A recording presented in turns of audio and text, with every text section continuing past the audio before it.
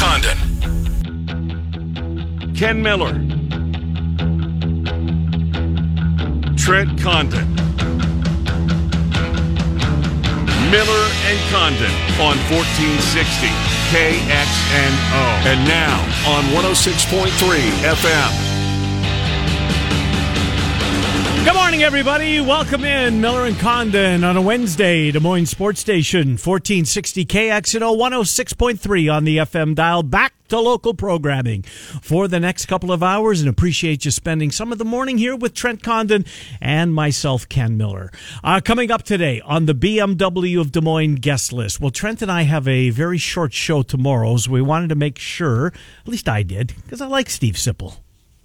I do too. I know you do. You guys have some good back and forth during the football season. Mm-hmm. Not sure if you can, basketball will move the needle, but Sip will be here as we will preview tomorrow's game, Nebraska and Iowa. A game, I guess now Iowa has to win, right? Yes, after what do. Purdue did last night to Wisconsin. So we'll talk basketball. We'll talk Big Ten more so with Stephen M. Sipple from the Lincoln Journal-Star. Look forward to catching up with Sip at about 10:25. Michael Swain, CycloneAlert.com, 24/7 sports. I'm going to do a good long piece with him. Basketball from last night, certainly, but Matt Campbell met the media yesterday in his off-season press conference. It was good to see him doing that. Mm-hmm. Some news came out of it, I guess. We'll pick Michael Swain's brain on what he heard on both football and saw last night with his own two eyes, basketball-wise, at 10:45. Wednesday at 11:05 means David Kaplan joins us from Chicago. Centurion Stone of Iowa sponsors our weekly conversation with the Cap Man. We'll go around Chicago sports, White Sox, Cubs, Bears, ... with Cappy at 11:05. And then Kevin Lehman, Washer Systems of Iowa, sponsors Kevin's appearance during the basketball season. We'll preview the Valley, pick his brain as to what we think we'll see unfold in St. Louis that starts tomorrow night, 5 o'clock for the 8-9 game, followed by 7-10. The winner of that game to take on the Drake Bulldogs on Friday night at 5:08. What an amazing, I guess you can call it day of college basketball yesterday as Baylor, West Virginia tipped at 4 o'clock, went into Illinois, Michigan, Iowa State, Texas, to be followed up by Purdue and Wisconsin. I didn't see the Michigan State game. Indiana, I know Sparty won it. There was just so much going on. But Michigan State moves closer to the bracket by the sounds of things. Yeah, they got the victory, and we mentioned that one yesterday. Had a chance to be good. Both teams basically playing for their NCAA tournament lives at that point, and it turned out to be the case. Ole Miss comes home again. Yes, nice. Put that one in the win column, and another productive night. And the Horizon League, there were some games last night. There was a triple overtime game with the number 1 seed Cleveland State. Might remember them back in the 80s beating Bobby Knight in Indiana in a 3-14 matchup. They got it done in triple overtime. 108-104. Wow. And where was that game on? Was that on CBS Sports Network? I think it was a plus. Was it a plus game? Yeah, I think that was a plus. I was just seeing mostly Twitter, people going nuts, and some of the college basketball junkies that I follow talking about that as the semifinals are set in the Horizon League. And one other note, you mentioned the MVC tournament coming up. I was reading the UNI game notes this morning, and this will be the first time since 1919-1920 season, 101 years ago, that conference teams from the Missouri Valley will play 3 consecutive games against each other. Illinois State, UNI. Is that a fact? Now, I mean, it makes sense on the surface. The way the schedule was drawn up this year, right? But you even think back, I don't know, during the Depression, they didn't just play a bunch of games against you. I don't know. It was just struck me as kind of funny. That is an odd nugget, no doubt about it. And I'm going to guess probably something that you would anticipate is not going to happen unless... Another 100 years. Another pandemic hits. You and I and everybody that's listening will be long gone here should that occur. Anyway, so let's get into it. I guess we should start with Iowa State, what we saw yesterday. No Rasir Bolton. He couldn't answer the bell.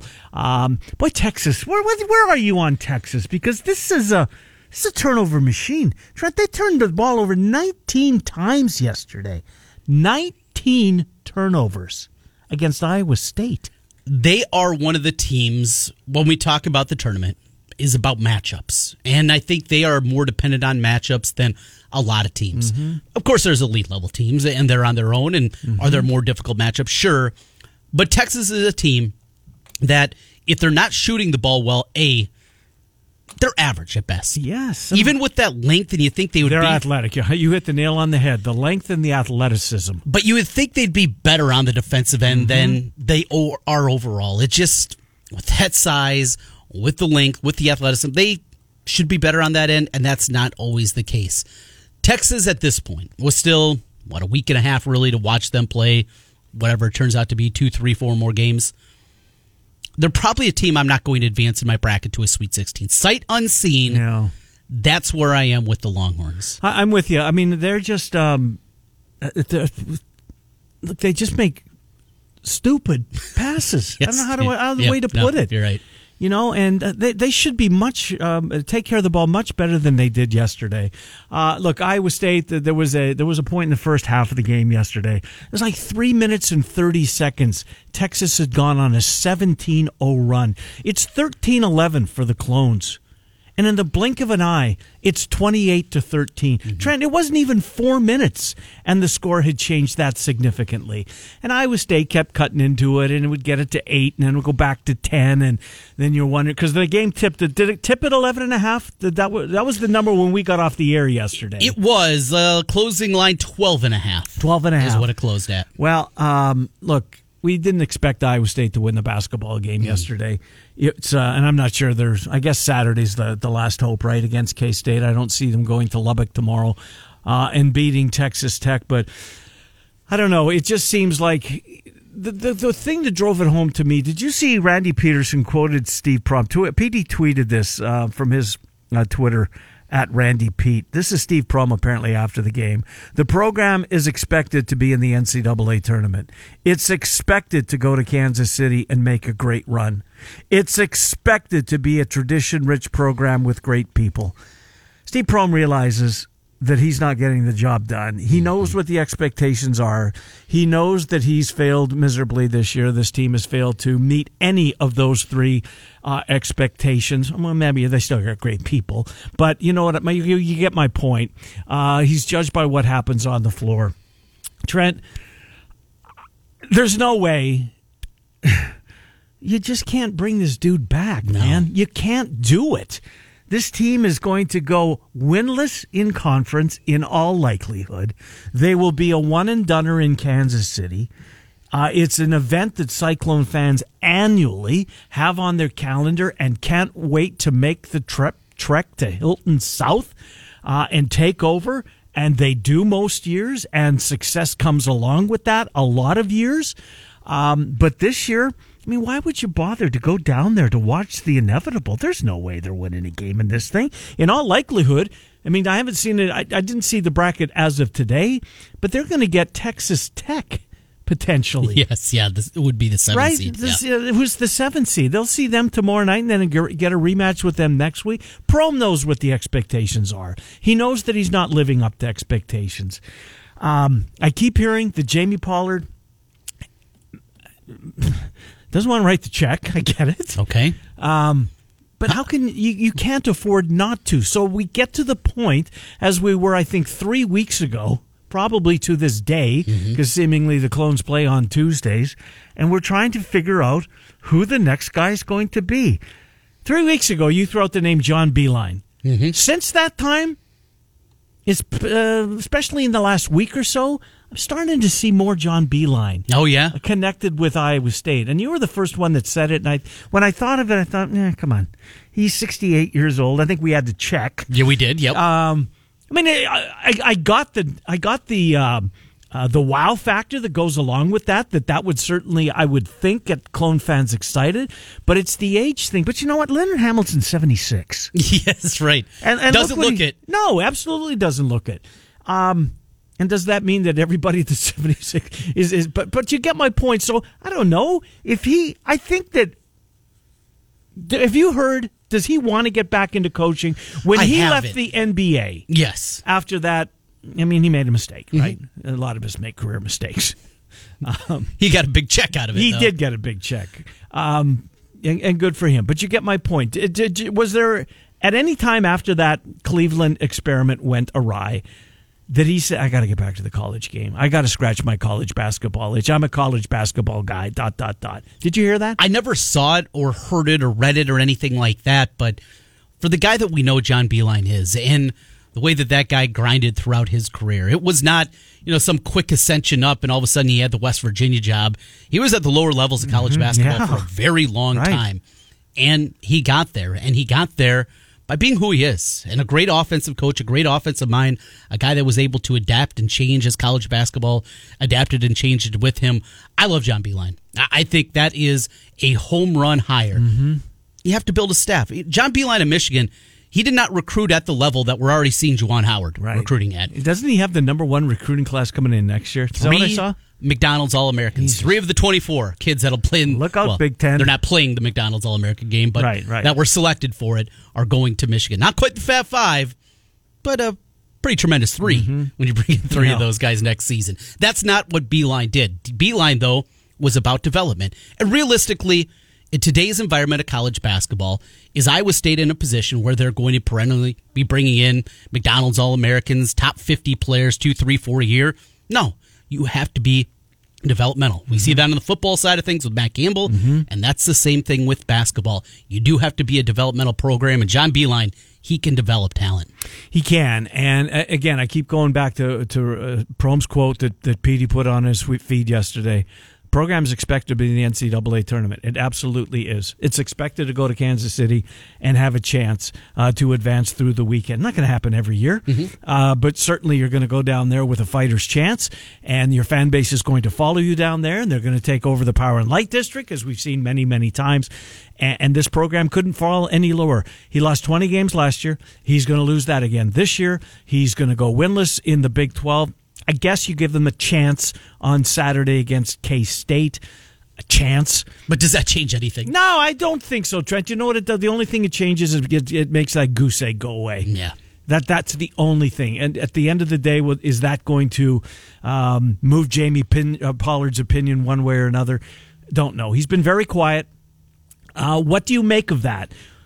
The fact that he hasn't come out in... I mean, we've seen coaches get that vote of confidence, and then obviously that doesn't pan out. There's a reason it's the misnomer, the dreaded vote of confidence, because a lot of times it means is it better that the boss is keeping his mouth shut on this? I guess you could certainly spin it that way. Like you said at the top, though, how do you sell season tickets? You can't. How do you generate excitement? Pandemic's over. Come see what you missed. Right. Okay, you're going to miss the building. You're going to sit there. Look at this roster, Trent. Look at the roster. I get that they've got a good point. He's a freshman. He's going to be playing against a bunch of good point guards in the Big 12. And who's he going to distribute the ball to? Yeah, Tyrese Hunter's not going to come in, average 15 points, 7 assists, and the best assist-to-turnover ratio in the country. It's not going to happen with this roster.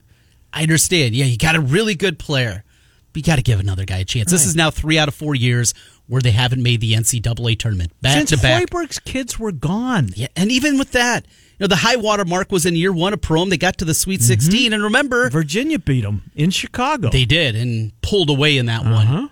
But how did they get there? With Mariel Shayok on that team. Iona and Arkansas Little Rock. That was the path. They didn't even have that big victory in the round of 32 to punch their ticket. It was a bracket that opened up for them. They went 10-8 in the conference that year. They went 10-8 in the Big 12 with George Niang, Deontay Burton, Abdel Nader, Naz Mitrou-Long, Monte Morris, Jamel McKee, Matt Thomas. That team... Trent, that's a lot of NBA talent on that team. 10-8 in his first year. Okay, are there 5 NBA players on that? Now, don't... Mitrou-Long's languishing in the G League. So, Burton, Nader, Thomas, George... So that's 4. Did I miss an NBA player on that roster? No, I think you got him. Went 10-8. Went 10-8. Went to the Sweet 16. The following year, as it was the senior year for Burton and Morris and Mitrou-Long for a full season this time. Yeah. And Matt Thomas, better in the Big 12. They went 12-6 that year, but they lose to Purdue in the round of 32. That much talent. That's the best you can do. And then since those 2 years, you missed 3 out of 4 NCAA tournaments, back-to-back 20-loss seasons now, and a possible winless Big 12. You just can't come up I know we all know it's a pandemic. Yep. But when that is the only argument you have, I don't think there's a leg you can stand on. You can't. You could have if it would have been a 5 or 6 win Big 12 conference slate, but winless. The way they're losing games, you look at that roster. I just don't see it happening. I really and truly don't. All right, 284-5966. If you want to chime in, we'll take a couple of calls on this. Again, we're going to talk Big Ten with our friend Stephen M. Sipple from the Lincoln Journal-Star. More on Iowa State. Matt Campbell met the media yesterday. We'll pick Michael Swain's brain on anything that may or may not have come out of that opportunity to discuss with the media. We'll pick his brain on football and on basketball. I just wonder who the fan base... And I believe the majority of the fan base is at that point. I really do, that the majority of Iowa State's fan base has come to the point that they realize it's inevitable. And who do they want? Yes. Who are they looking for? Who's going to be that guy to lead Iowa State basketball back to a place that it's been and can be again? The mid-major flavor of the month we will learn about here in the coming weeks. That will come through. On the surface, is there anybody that makes sense from that level? And what does that do? What kind of excitement does that create? Not a whole lot. Well, Steve Prohm came in last time. Different circumstances, though. Murray State but they didn't have that magical run, and then it was right after. Because Hoiberg, remember, this was a month later after the tournament. Mm-hmm. Just the timing was so much different than what you normally get. And because of that, but yeah, the mid-major moniker, that's a problem. I think you need a splash. To sell this. It's a football school again. It is. All right, slow down. Well, during the Paul Rhodes era, it was a basketball school. You're right? All right. A 9-3 season, and now you're a football season. Football. Well, look what they're doing under Campbell, though. I mean, they're reaching some heights they haven't seen before. I don't know what you'd call it. I don't think it's a baskall school anymore. It's a track school, cross-country school. Cross-country school? Golf school. I mean, they've got some dudes that are having some success out there. Unbelievable. All right, so let's get to what we saw in Michigan, Illinois. So what did we see in Michigan, Illinois? Because, I mean, I saw this a lot. It's not Baylor and Gonzaga. In fact, it might not be Gonzaga. Best team in college basketball might reside in the pit. It was an off night. It was. That's how I take what I saw last night. And Illinois playing without Tosomo. Mm-hmm. I mean, phew. Played about as well as they can. I don't think they could play any better. And even if he was out there, they couldn't have played better than they did last night. Much like I talked about Friday after the Iowa-Michigan game, and I more than anything just chalked it up to a bad night. I think you do the same here. I think so, too. Here for Michigan. And though Michigan is not going to get their full complement of games, and it still annoys me that the Big Ten seemingly placated to them to not get them as close to the 20 number as everybody else. I still think this is a tired team. This is a team coming back. And though they weren't hit hard by COVID-19 like Baylor was and the tired legs, this is more of a campus and athletic department shutdown here. I think that's what you're seeing. It's a team that's tired. There's a lot of tired teams. And, well, just look at college basketball as a whole. Last week, Iowa gets pummeled by Michigan, beats Ohio State. They move up 4 spots because everybody was losing. What was it? I think 19 of the 25 ranked teams last week lost a game. That's what happens at the end of February, early March. You have tired legs and maybe the tiredest of teams that we've seen ever, because of what these kids are dealing with on a day-to-day basis. Being tested every single day. The travel. It's not just going and hopping on a plane and going to West Lafayette for a game, heading down to Waco for a game. No, there's so many more parameters. Get in your room and stay there. Yes, don't move. Yeah. Hook up your PlayStation, have fun, because you're not leaving. Right. And you know what? Our team meal, we're going to be socially distanced. That was one thing I was reading about the NCAA tournament, is when they're having the team meals, kids can't even sit at a table together. Yes, their teammates, they practice together. They're around each other all the time. But because they want to keep that 6-foot distance, in a case of there is a positive case, that you'll be able to say, well, they weren't around each other for 15 minutes. Those Big Ten teams, you get to the Final Four, you're going to be in Indianapolis Indy for a while. For a long time. Basically a month. In a hotel. I was going to say over 3 weeks. Yeah. Hey, just this story real quick before we get to Stephen M. Sipple. So did you see Terry Bradshaw's story? Did you see the Terry Bradshaw story? For those of you who didn't see it, and Terry Bradshaw's trending on Twitter, and I'll tell you why. So go back to 1983, apparently. And Terry Bradshaw, then of the Pittsburgh Steelers, then of the 4 Super Bowl rings, quarterback of the Steelers, is checking himself into a hospital where he's going to undergo a minor procedure on his elbow, right?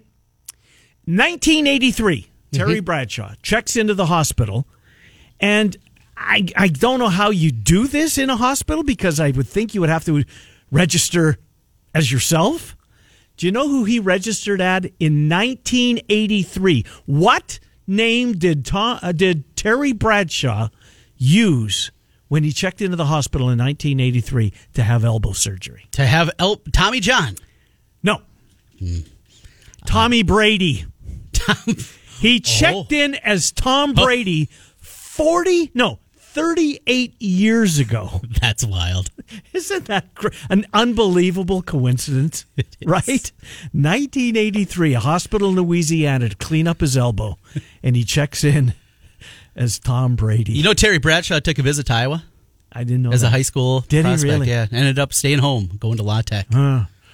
Rick wants to chime in, then we'll take a break. We'll get Stephen M. Sipple from the Lincoln Journal-Star. We'll pick his brain on the Big Ten.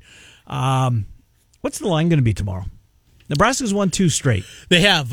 Minnesota and Rutgers, correct? Yes. Yes. Ken Palm, I think, had it at like 17 or 19. It was a big number. Ton of points. Let's see what it would be currently. As I click on it, it would be 17. Gonna guess it's going to be a tick lower than that. 14 and a half? Yeah, I think that's 17. 19 is way too many, I would think. Rick, what's on your mind, Rick? Welcome to the program. I just wanted to comment.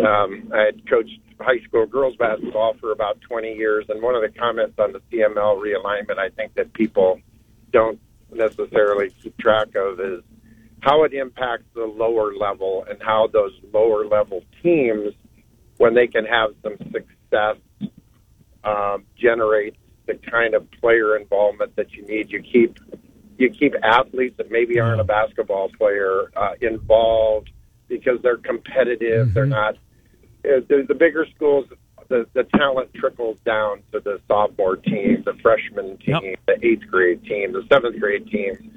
And if you can put those kids in competitive situations, you'll hold their interest, and you'll actually raise the level of your upper level participants. Rick, can I ask you, are you seeing, because I think it's a wonderful idea, I really do. Are you seeing blowback, Rick? Are there people out there that think that I guess what is the criticism of this proposal? I don't understand it. Yeah, I think tradition probably has a lot to do with it. And I think just, geographic things, but I don't think there's that much out there. And when you talk about, I heard people speaking yesterday about Mason City being an issue kind of out there on their own, but Mason City is already a 4A school in basketball. They'll have a 5-14 record in the 5A class, and then drop down. They actually were state qualifiers not very long ago in the 4A thing. So, and it hasn't been that long ago that conferences had multiple class members. When I coached early on at Johnston, we transitioned. We were a 3A. 3A, I remember that. Playing in a 2A conference. And, when we reached the point that we were ready to make the jump and were competitive, I think it could work almost opposite, where an Ottumwa might be in size, a 5A, but be actually a good member of a 4A conference. So I think they're just going to have to look at some of those things on a case-by-case basis, and what makes sense for travel and not having kids on buses for 4 or 5 hours. It all shakes out by the time you get to district play or, state or sub-state play. So, there's been many times I remember coached against, Carroll, not to pick on them because their program is on, really coming up. But I remember one time talking to their staff, and, they had like 5 kids out in a class, and it was because they were being so unsuccessful at those lower levels, So you got to get the kids, and you miss athletes, you miss 7th graders that become. Yeah. Rick, you're dropping off. Appreciate the call. And have you seen, I mean, you're our high school guy. Have you seen blowback on this? A little bit. Why? It's just more, well, why are you leaving? You know, what things get tough and you just leave. Please. The circumstances are completely different. High school athlete. Right. And the disappointing thing for me going back, there are two arguments. It's the football side, which is its own equation. Mm-hmm. And then here on the conference side, and of course we don't have conference football anymore, we have districts, but I thought the association had a great opportunity to really dive into this topic a little bit deeper, understanding the differences socioeconomically between here the city schools like Davenport Central, Davenport West, those kind of schools compared to the suburban brethren. But they didn't do that. They kind of took the easy way out. And it feels like for some people maybe the same thing's happening here. Des Moines Lincoln plays at a different set of rules than Valley.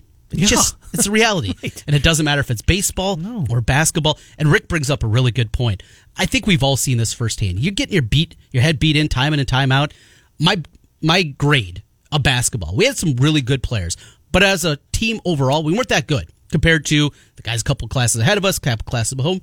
And after 3 years of just getting beat up, a lot of those guys quit. And they didn't play as juniors and seniors. And those guys would have been good varsity basketball players, but they were sick of going 5-13 as a seventh grader. They were sick of getting beat by 30 by St. Ansgar. They didn't want to have those games, and because of that, you lose kids. Same thing here. You go out there and you're playing for North, and you're just trying to learn the game because that's a lot of times what's happening, and you get beat 82-11. Yes. You want to come out the next year for that? No, absolutely not. I couldn't agree with Rick. I guess I didn't realize that there was this much blowback. I don't think there's a lot. Good. There shouldn't be. There's always a percentage. You know that. Absolutely. We have to move on, and we will. We'll come back. Stephen M. Sipple, Michael Swain on Iowa State in 15 minutes. It's Des Moines Sports Station, 1460 KXNO 106. It's time for SIP. Stephen M. Sipple from the Lincoln Journal-Star talks with myself and Ken on Nebraska football. I mean, I have a radio show. We have callers. I pay attention to my Twitter notifications and all that. There's definitely some frustration. We talk Cornhuskers, and you never know what else is going to come up.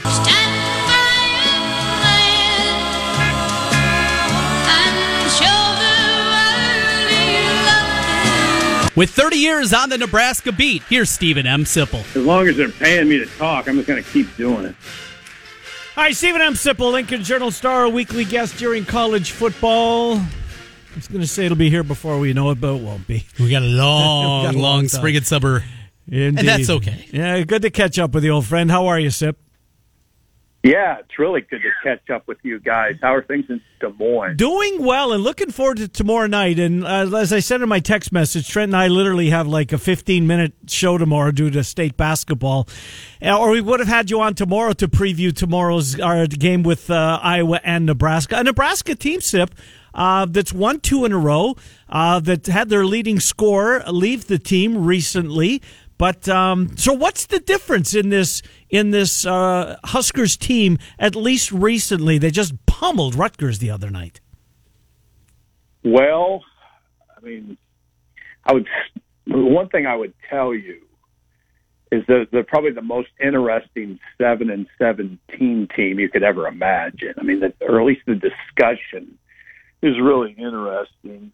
Their leading scorer, Teddy Allen, who 8 days ago put 41 points on Penn State, which is the second highest total in program history. He left the program on Monday, and people view it as addition by subtraction. So right away, right there, it's fascinating, right? He's easily their leading scorer at 17. He was at 17 a game. He's no longer with the team, but the consensus in the fan base is Nebraska got better when he left. So right away, it's an interesting discussion. And they do. Now, I'm not going to come on your show and be critical of Teddy Allen. He's had a rough life. I mean, he's got various issues, a tough upbringing, and it wasn't a bad party. It wasn't. It was characterized as mutual. But here's the bottom line. The ball did get stuck in his hand a little bit. Fred's offense is very free-flowing, reliant on quick passing cuts, and it's very reliant on the 3-point shot. And we've seen that before. And contested 3-point shots aren't what you want. And if the ball's moving and the offense is working like you want, the 3-point shots are less apt to be contested.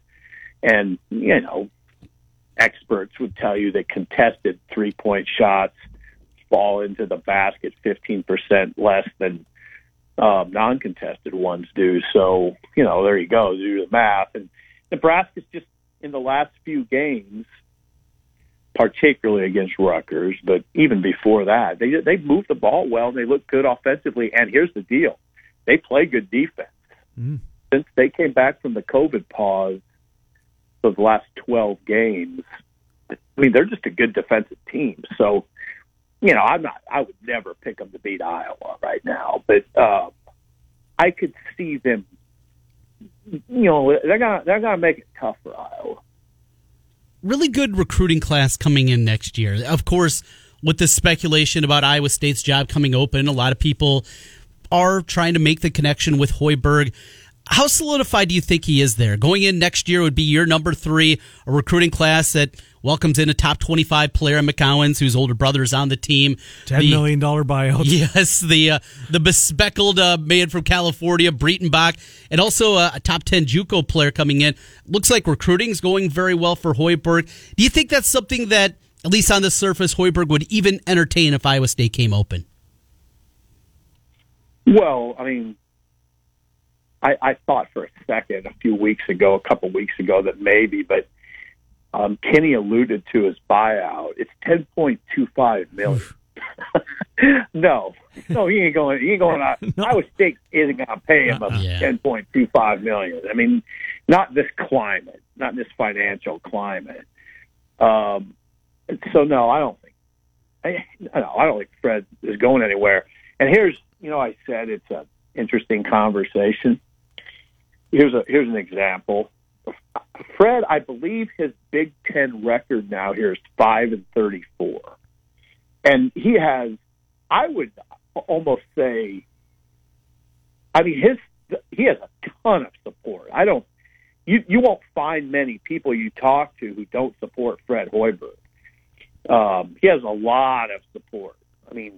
Overwhelming majority, I would say, at 5-32. Jeez. A lot of that is, this the way Fred is. You guys know how Fred is. He's very even keel, very pleasant, unfailingly polite, extremely likable, like a mayor would be, or in a lot of cases, like a small town mayor, and people just love him.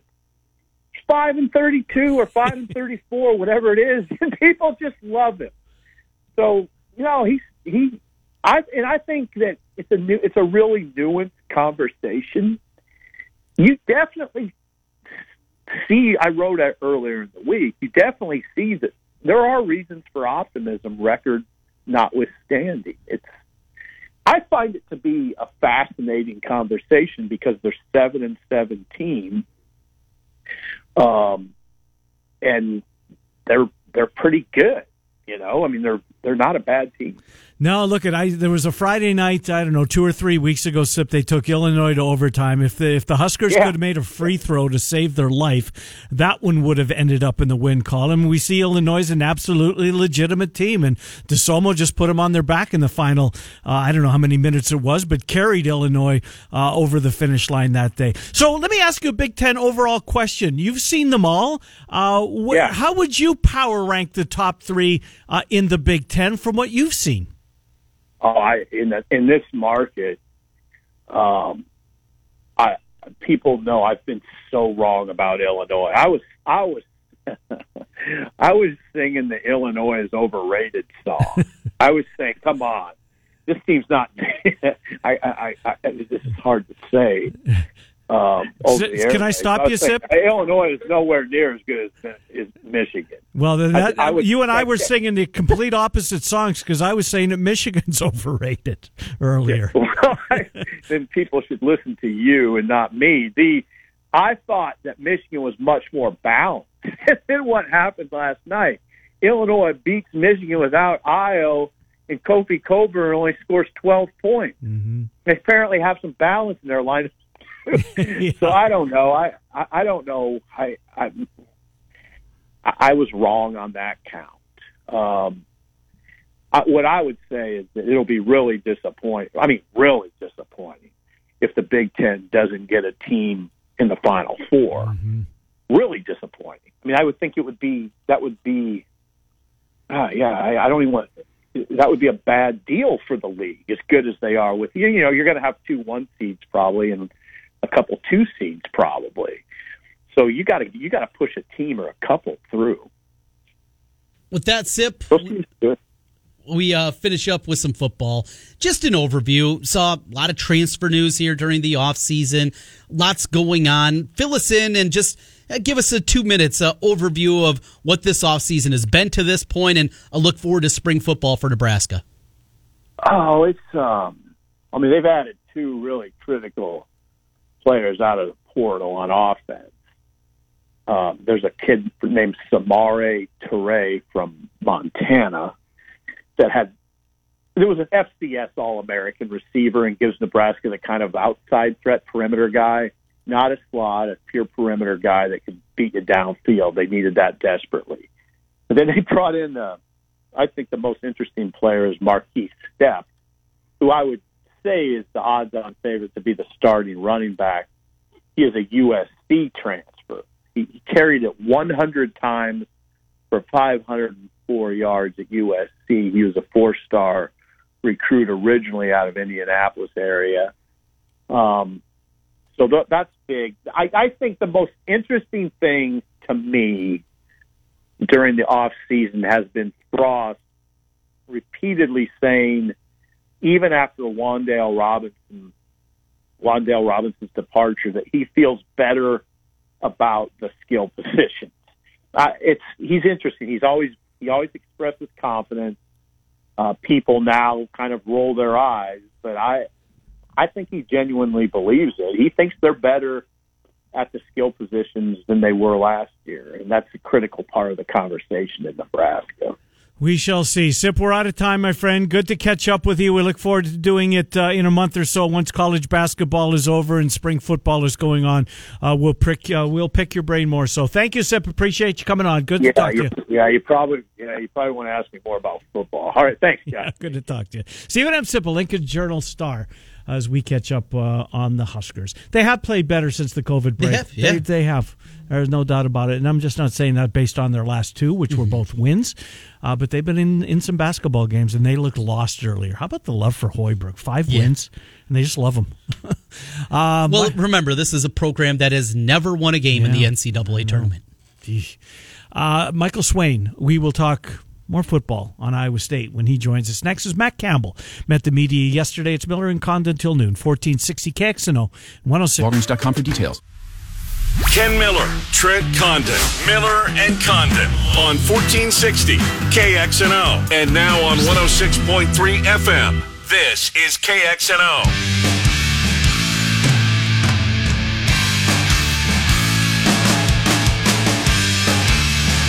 Hi, Miller and Condon.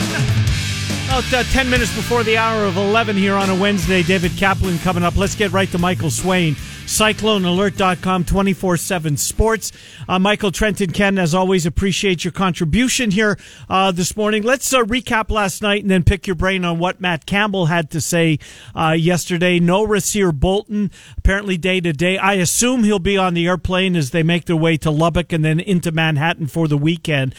They need him. If they're going to win a game in conference, what's the likelihood he plays before the Big 12 tournament, Michael? What have you heard, if anything?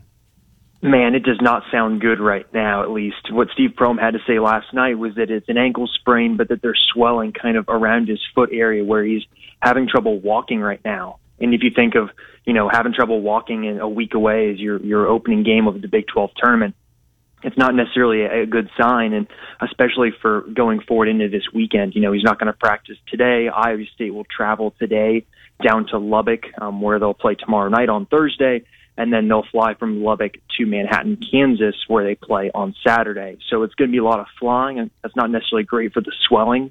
of that ankle. But, I'm sure Iowa State's going to be doing everything they can to get him back because things did look a little ugly at times last night without receiver Bolton. Final game of the year at Hilton Coliseum and departure of Solomon Young. No, they had senior day festivities a week before, but his last one, maybe one of his better ones, certainly of his senior season. Solomon Young went out there and played well against that big front line from the Longhorns. Yeah, he definitely did, and I think it's a tough challenge for him going against a team like that where they do have 2-3 guys that are just big human beings. And the thing about Solomon Young is he's just not the biggest guy, but he uses angles really well. He uses experience really well, especially on the offensive end of the floor.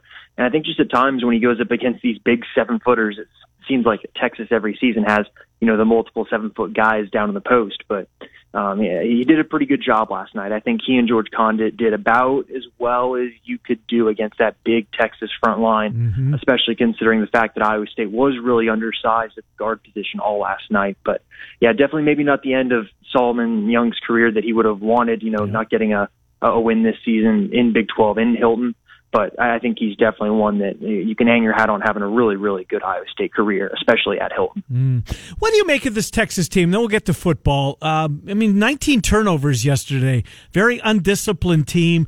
They're big. They're athletic. They should be better, I think. Just looking at them, eye test wise, you think, oh my God, this got to be a top 25 team all day long. But man, oh man, they make a lot of mistakes.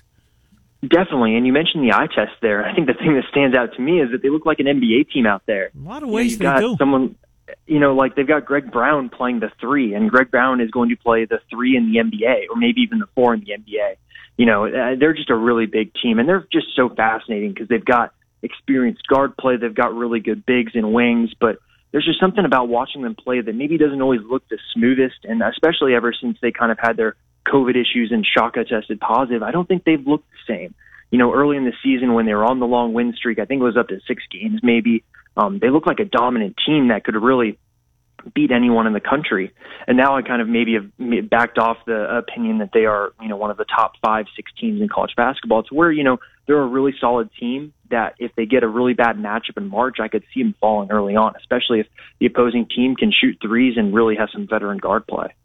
So over to football yesterday, hearing from Matt Campbell for the first time in quite a while, and some interesting things, starting with spring practice. I love it. Yeah. I know Ken loves it. Yep.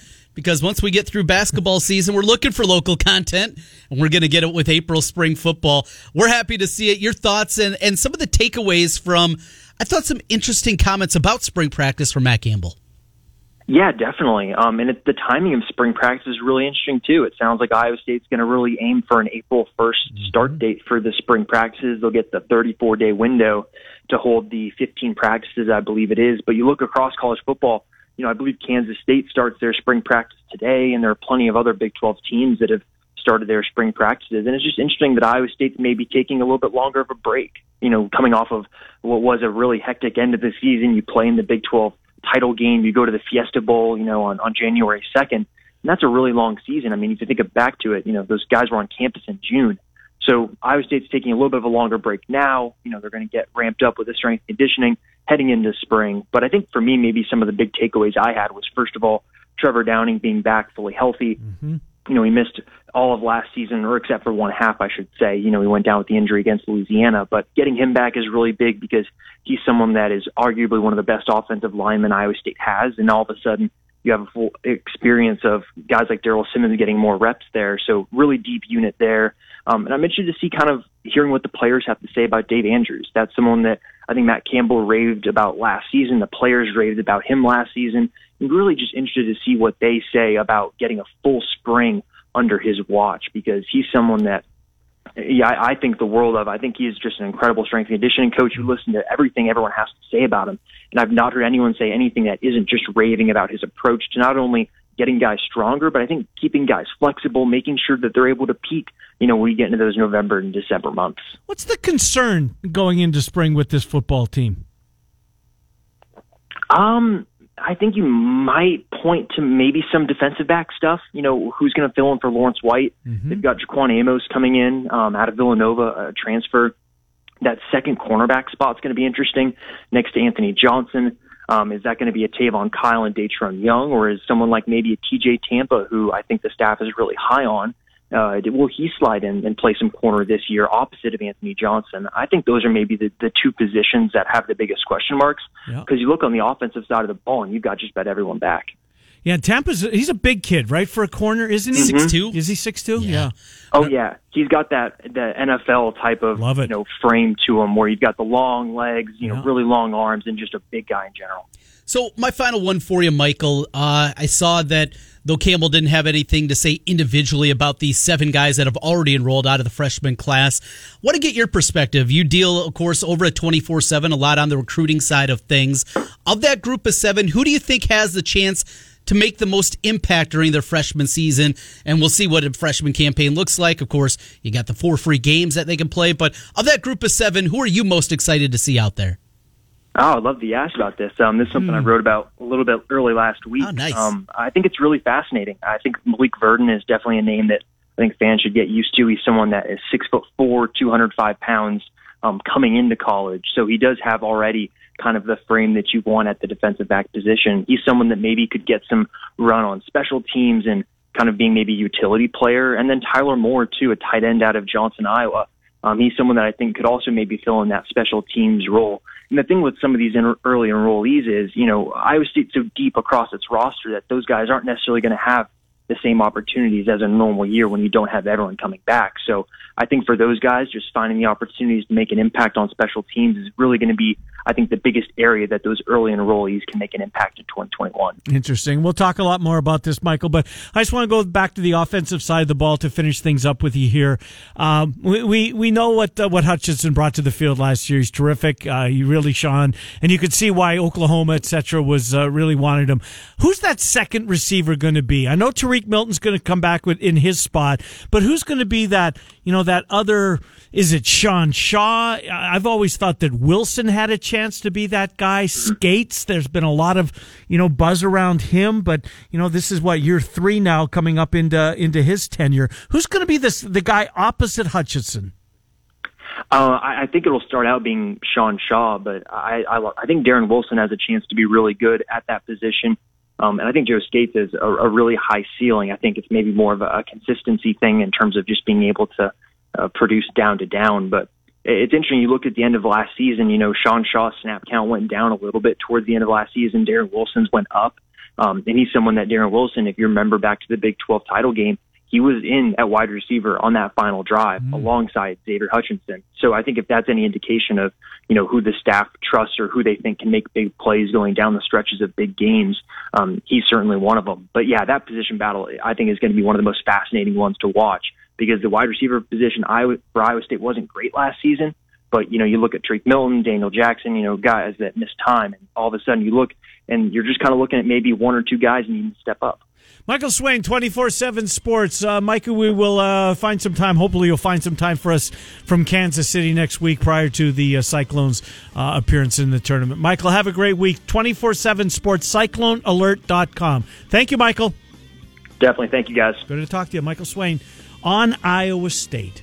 David Kaplan kicks off hour number 2. Off to Chicago we go. We're Miller and Condon, weekdays 10 to noon on Des Moines Sports Station, 1460 KXNO, 106.3 FM.